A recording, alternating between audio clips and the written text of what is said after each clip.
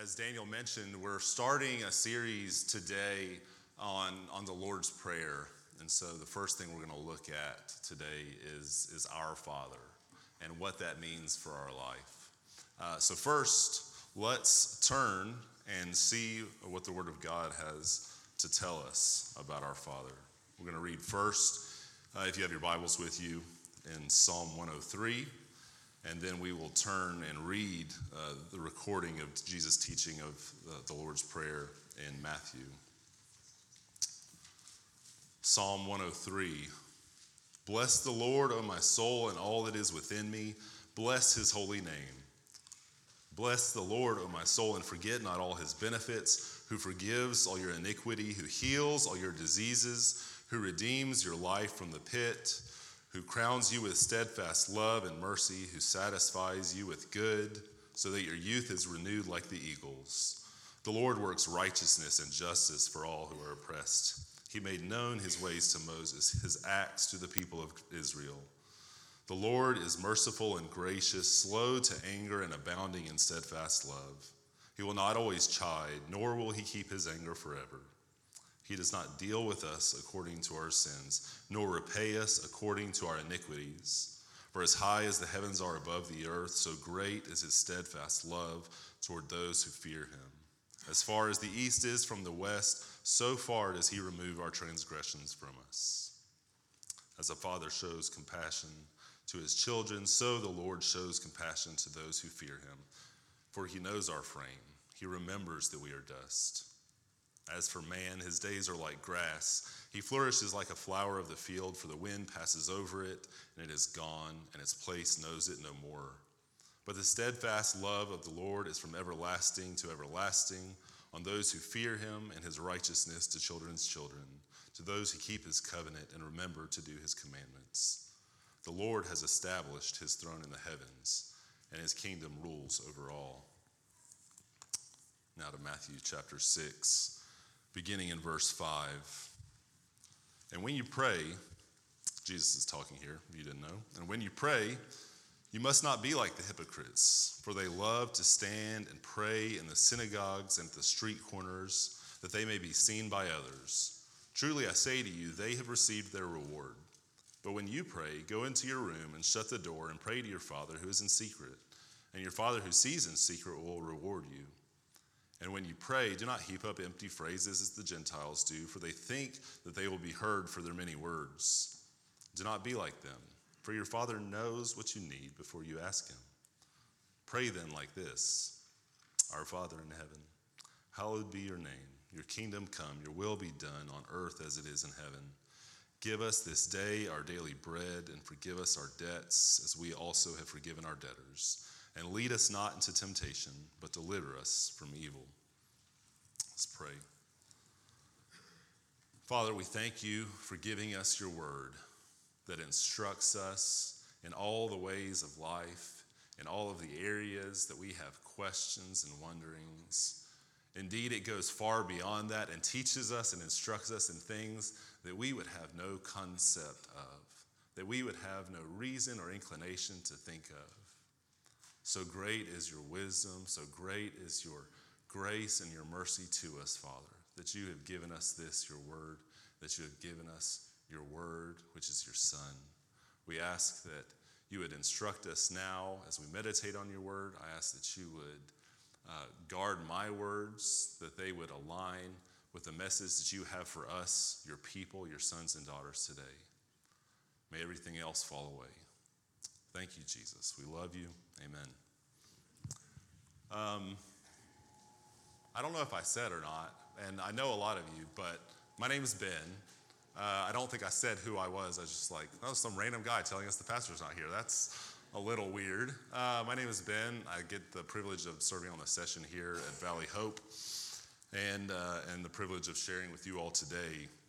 So I'm going to look really quickly at kind of an introduction to the Lord's Prayer. What is it? What do we do with it? We'll look at that first line, Our Father, and then we'll try to look at what exactly that means for our lives. We're going to try to cover a lot of ground in not a lot of time. Oftentimes in the church, and you'll still find it in a lot of churches in the world and even in the United States today, the Lord's Prayer is called the Our Father. Depending on what tradition you've been in, you may have called it that. You may have heard it called the Our Father. In a lot of languages, including the original language that Jesus was speaking in, Father is actually the first word. So it actually transliterates to Father Our. And so we see that this is of utmost importance to Jesus in teaching his disciples to pray, is to say, start with this word, Father.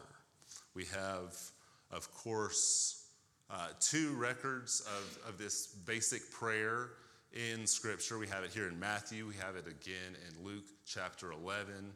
And it doesn't matter too much what the differences are that you may see in looking at those two things. The consensus seems to be that's just slightly different ways of the same prayer being passed along over time. This was heavily used, not only widely used in the church. That might not surprise you to know that Roman Catholics and Protestants and all sorts of denominations have used this prayer for the last nearly 2,000 years. What might surprise you, depending again on where you're coming from, is how heavily it was and still is used in the church. For most of church history, the Lord's Prayer has been prayed by Christians roughly 3 times a day, verbatim, and having more prayers growing out of that. The witness of Scripture and the witness of the church for the last 2,000 years has been that we ought to pray this prayer, and in fact that we need to pray this prayer. Of course, over time, many of us have forgotten that, neglected that, perhaps not ever been told the importance of this Lord's Prayer. But this has been the emphasis. This has been the emphasis for 2,000 years, is that this prayer is special precisely because Jesus taught us to pray it. Martin Luther sums it up in saying that God the Father composed this prayer through the mouth of his Son, and so there is no doubt that it must please him immensely for us to pray it. So when we're thinking about the Lord's Prayer, one way that can be helpful to sort of conceptualize it or think about it is as a structure. You can think of it maybe as a building.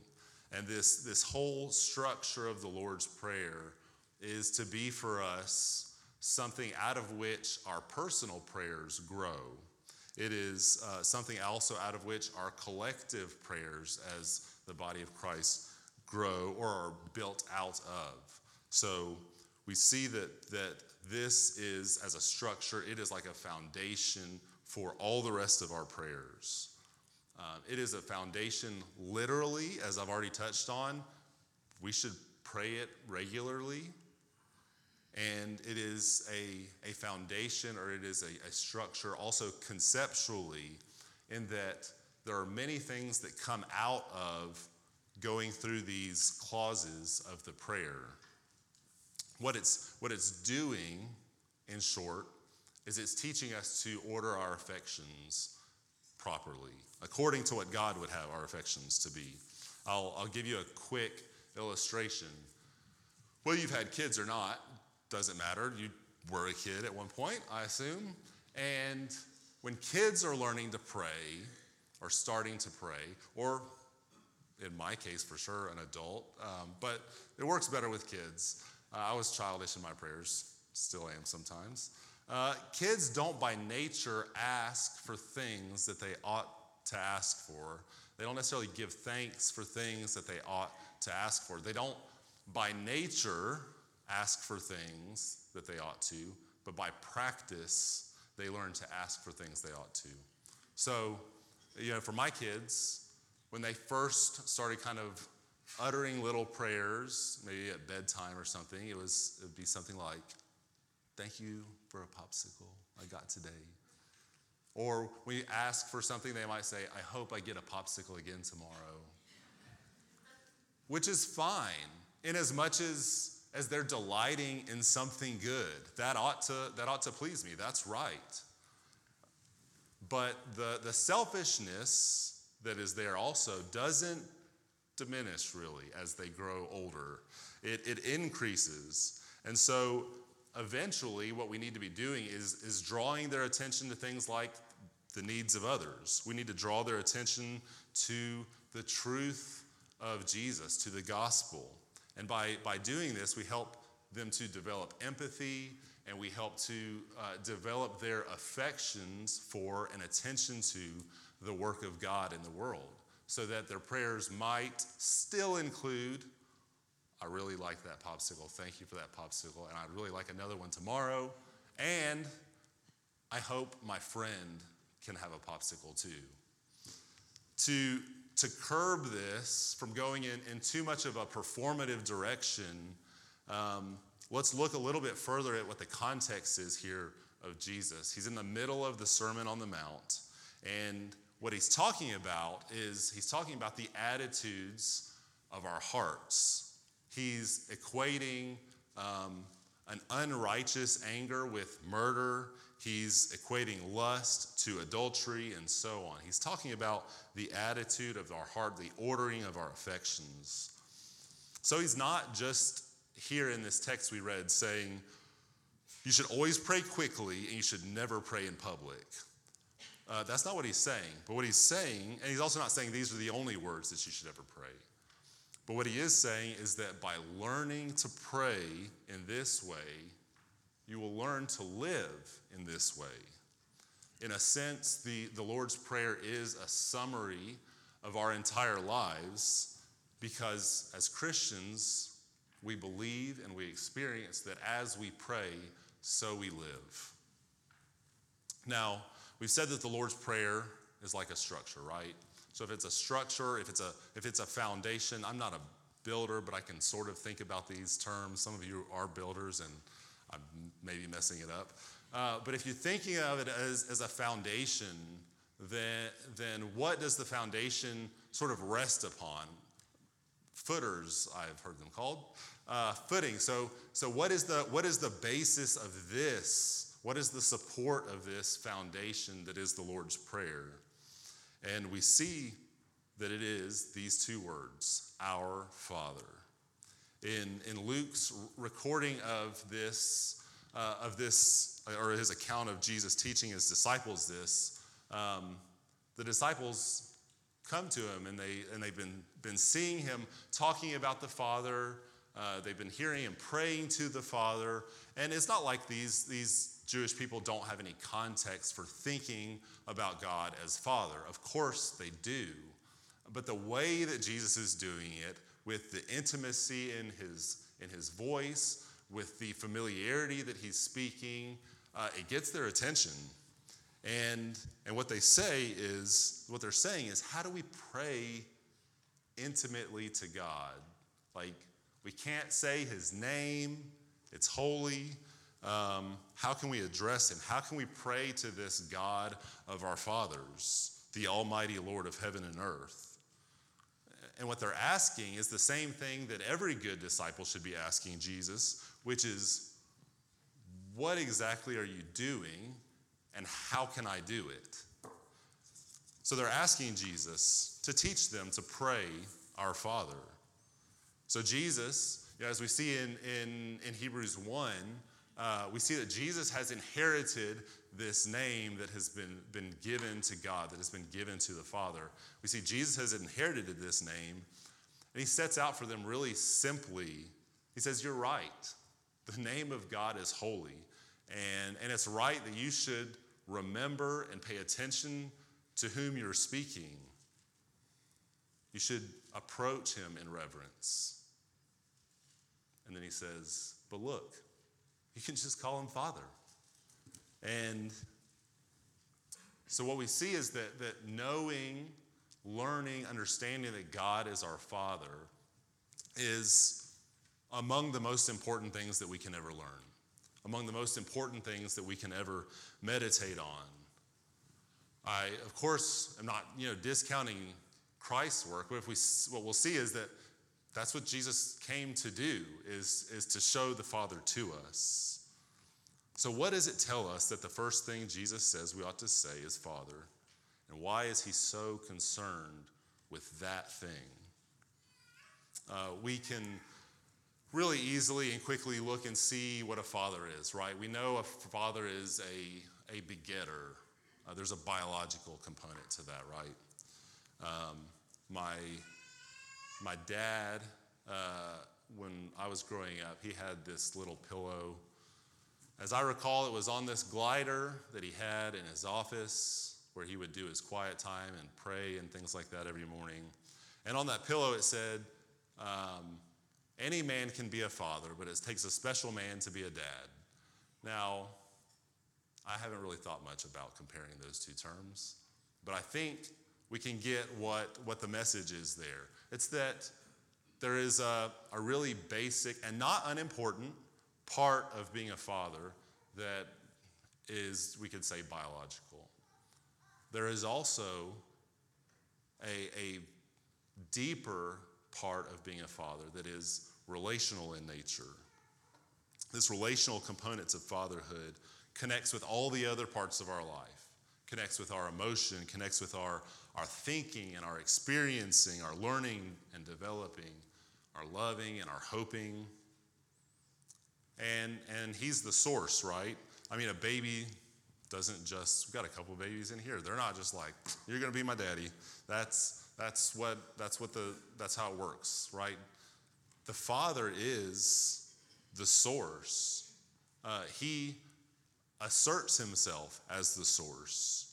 There is also a repeated exposure and a presence of a father.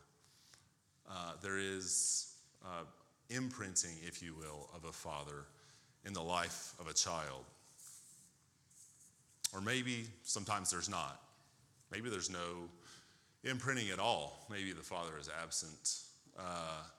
Maybe there's a negative sort of imprinting from a father. My wife, Tiffany, her dad left their family when she was 5, and her brother and sister were 3 and 2. And I'm saying all of this with permission. Sadly, a few years ago, he was killed by cancer. But gladly, years before that, by the grace of God, she was able to forgive him and to be reconciled with him. Even though there was never any kind of overt conversation about that, really. That wasn't kind of where he was at.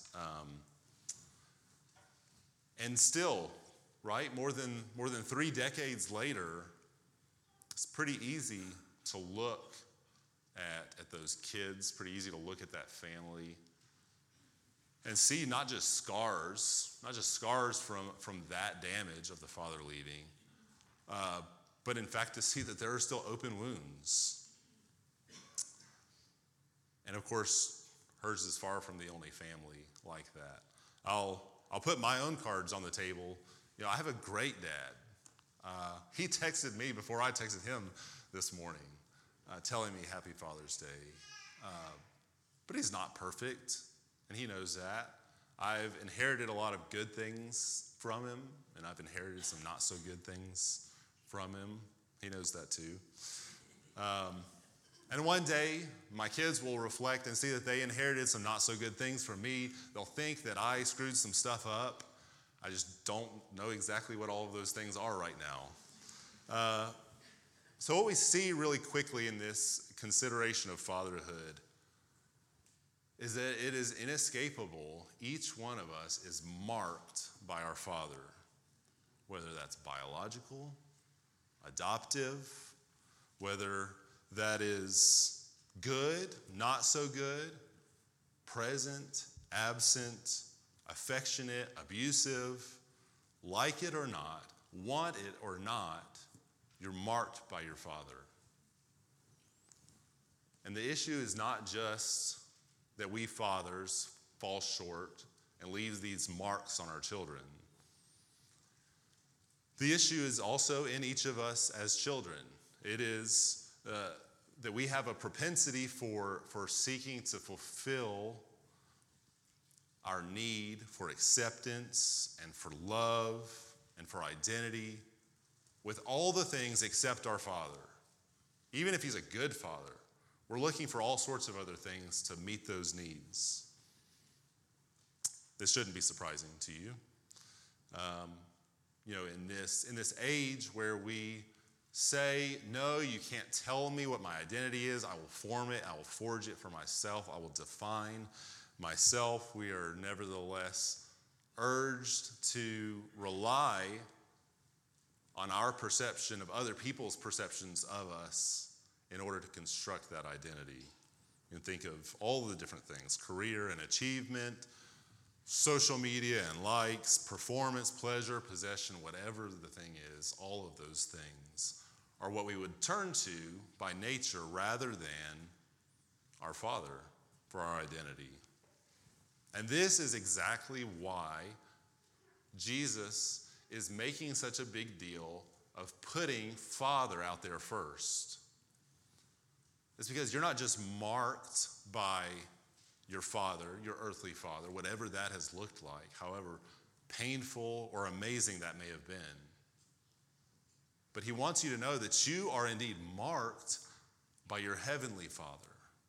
We, as a people, are marked by our Father. See, being made in the image of God, being made a child of God, we can learn to forgive. We can reconcile. We can even let go of our identities as they've been shaped by our earthly fathers. I'm not saying disregard it. I'm not saying don't care. I'm not saying don't address the issues that may be present. What I'm saying is that ultimately you're not defined by your earthly father, no matter how godly he might be. No matter what fatherhood is like or has been like in your life, it's going to fail. I am going to fail my daughters. And that's why the most important job for me as a father, and the most important job for us as brothers and sisters with Christ, is to say, no, look, girls, don't rely on me. I will love you the best I can, but I'm also going to fail you. And even if I didn't, one day I'm going to die. But let me point you to the Father. Let me point you to where you get your identity. You don't get your identity as a Lillard or as Ben's daughter. As good as I hope that will be for you, that is not where your identity can rest. And so I say the same thing to you all today, that you need to remember, you need to see who your true Father is. You need to see and hear that this is a truth that does not become more or less true based on how poorly you feel you've performed or how well you feel you've performed, how frustrating and obvious your sin may be, or how well you feel like you may have swept it under the rug and concealed it. That God is your Father is not something that becomes more or less true. Yet, the psalmist here in 103 calls us to remember. He calls upon his soul. He says, "Bless the Lord, O my soul, and all that is within me. Bless his holy name." Because we do have to remember. We're called to remember who our Father is and what he does for us. And each time that you remember, each time that we remind ourselves, each time that we remind one another, each time we feel the Father's warm embrace, each time the Holy Spirit reminds us that we're forgiven, each time that you love or forgive or serve other people, you're not made to be more of a son. You're not made to be more of a daughter. Rather, you are made to be more like the Son of God, Jesus Christ. So what I'm saying is this: if you want to know what God as your Father looks like, if you want to know what God the Father's disposition is toward you, you have to look at his Son. You have to look at Jesus. Jesus told his disciples repeatedly, "I and the Father are one. All that the Father has given to me, all that the Father has, he has given to me. And all that I have, I give to you." See, calling the Almighty God Father is no small thing. And we as humans have made wreckage of that relationship and are, on our own means, unable and hopeless to reconcile it. The immensity of a breach with the Almighty God is so far beyond your ability and my ability. Our best efforts, our best fatherly efforts. The immensity of this is huge. We've given up a relationship with God, knowing that we're not of our own volition going to come and say, I'm sorry, Father, will you forgive me? What does he do? He comes to us. He gives us his only begotten Son. So what we see is that Jesus, we foolishly gave up the relationship and are hopeless to remedy it. Jesus comes and willingly gives up the relationship so that we can have it back permanently. Jesus is the only one, as the psalmist is talking about in 103, he's the only one who could remember to keep the commandments. He's the only one who could keep the covenant. He's the only one who could make these things true. And so we read through Psalm 103 because it reminds us of how good our Father is to us over and over and over again, that he forgives us, that he removes our transgressions from us, that he remembers we are dust, and he doesn't treat us like dust. He treats us like he treats his eternal Son, and he makes us to be eternal sons and daughters. So if you want to see and understand God the Father, you have to look at his Son. And how wonderful is this, that the eternal God, who all mankind would rightfully cower at and be fearful of, would stoop down to us in his Son and say, come on, little one, you're with me. How deep a Father's love for us, that he would come and say, you can call me Father. That's who I am. That's who I am for you. This is the key to praying the Lord's Prayer. It is holding these things together in our hearts and in our minds, that the one who is almighty, majestic God is also warmly and unendingly affectionate Father. This is at least some of what it means that God is Father. What does it mean that he is our Father? I'll touch on a couple things really quickly. It means at least two things. It means the church. It means the family of God. It means all of us as brothers and sisters brought into the family by Jesus.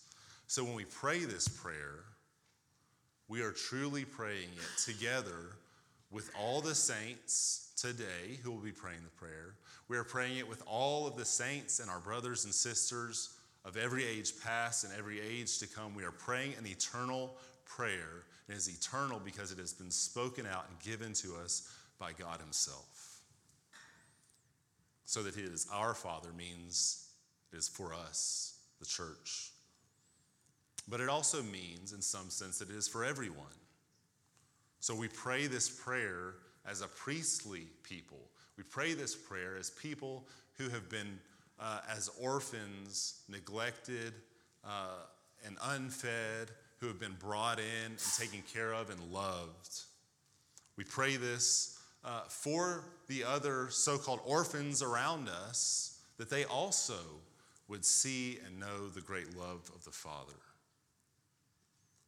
N.T. Wright says that when we're praying the Our Father, what we're doing is we're standing in the world with its pain, and we're also simultaneously kneeling in the presence of the Creator God and asking him to do something about it. So it is for the church, and we pray it as sort of a priestly prayer for all of those around us, that they also would be brought into the family. Now, whether this rings true for you, whether you are on some level being reminded today that you're a child of God, whether you're remembering that, or whether you know that this doesn't really ring true, either because you've never thought about it, you've never experienced it, or because it's just too dang hard to think of that because of the marks that I have from my earthly father. Wherever you're at on that, you need to hear the same thing. You need to hear that your identity was never and is never a thing for you to achieve. You need to hear that your identity is never a thing for you to construct. You need to look at the words of the psalmist and be reminded tangibly of how good the Father is. You need to hear that he loves you and that he welcomes you. In John 14, verse 18, Jesus is talking to his disciples and telling him, I have to leave you, but it's for your good, I promise. But what does he tell them? He says, I will not leave you as orphans. I will come to you. And so if you know Jesus, if you're following him, maybe you feel like you're doing the best you can and you're just hit over and over again with this feeling that it's not quite good enough. I'm not really sure what this means, that God's the Father. You have been given the Holy Spirit. Paul tells the Ephesians in chapter 1, he says, you have been given the Holy Spirit as a seal. What does a seal do? It makes it done. It makes it effective. It's not coming undone. And as a guarantee, if you know Jesus, you have the Holy Spirit to guarantee that for you and to remind you over and over and over again. And if you don't know Jesus that way, if you don't see and experience the Holy Spirit affecting your life that way, then you can look up here at this empty cross. And you can see that it's empty for a reason. It's empty because the sacrifice has already been made. It is done. This stands before you as a sign, as a reminder that it has been done. It has been done for you. That God our Father loves you, whether you've really known it or not, and that he welcomes you in through Jesus, who is his Son, and who himself calls us brothers and sisters. Luther further talks about this prayer, and he says that God has anticipated us. He himself arranges the words and forms the prayer for us and places it on our lips. And so if you hear this today, what you're to do is to thank Jesus. If you are not sure how to talk to God as Father, just start with that word. Just pray, Father. He will give you the prayer. He will give you the words. He will give you, by his Holy Spirit, the assurance that you have been brought in to his family by the work of Jesus. So if you hear this today, would you respond? Would you call out to him, Father? Let's pray. Father, you are indeed almighty, and I have no right, we have no right to come before you to utter a word, except that you have stooped down and you have called us your sons and your daughters. And not only have you given us these words, but you have proven that they are not empty promises, but rather you have given us your Son in his life and in his death and his resurrection. He has called us brothers and sisters. You have adopted us, Father. And you have further given us your Holy Spirit as a guarantee of these things. I pray, Father, for my brothers and my sisters in this room, that you would cover over the multitude of hurts that they've experienced in their lives, that they may even be experiencing this day on Father's Day because of their experience with earthly father figures. Lord, would you redeem these things?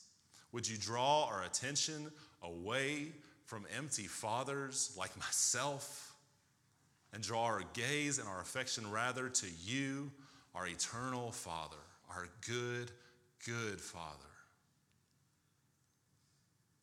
Father, would you pick us up as little children who don't even really know what we need, don't even really know how to ask for the right things.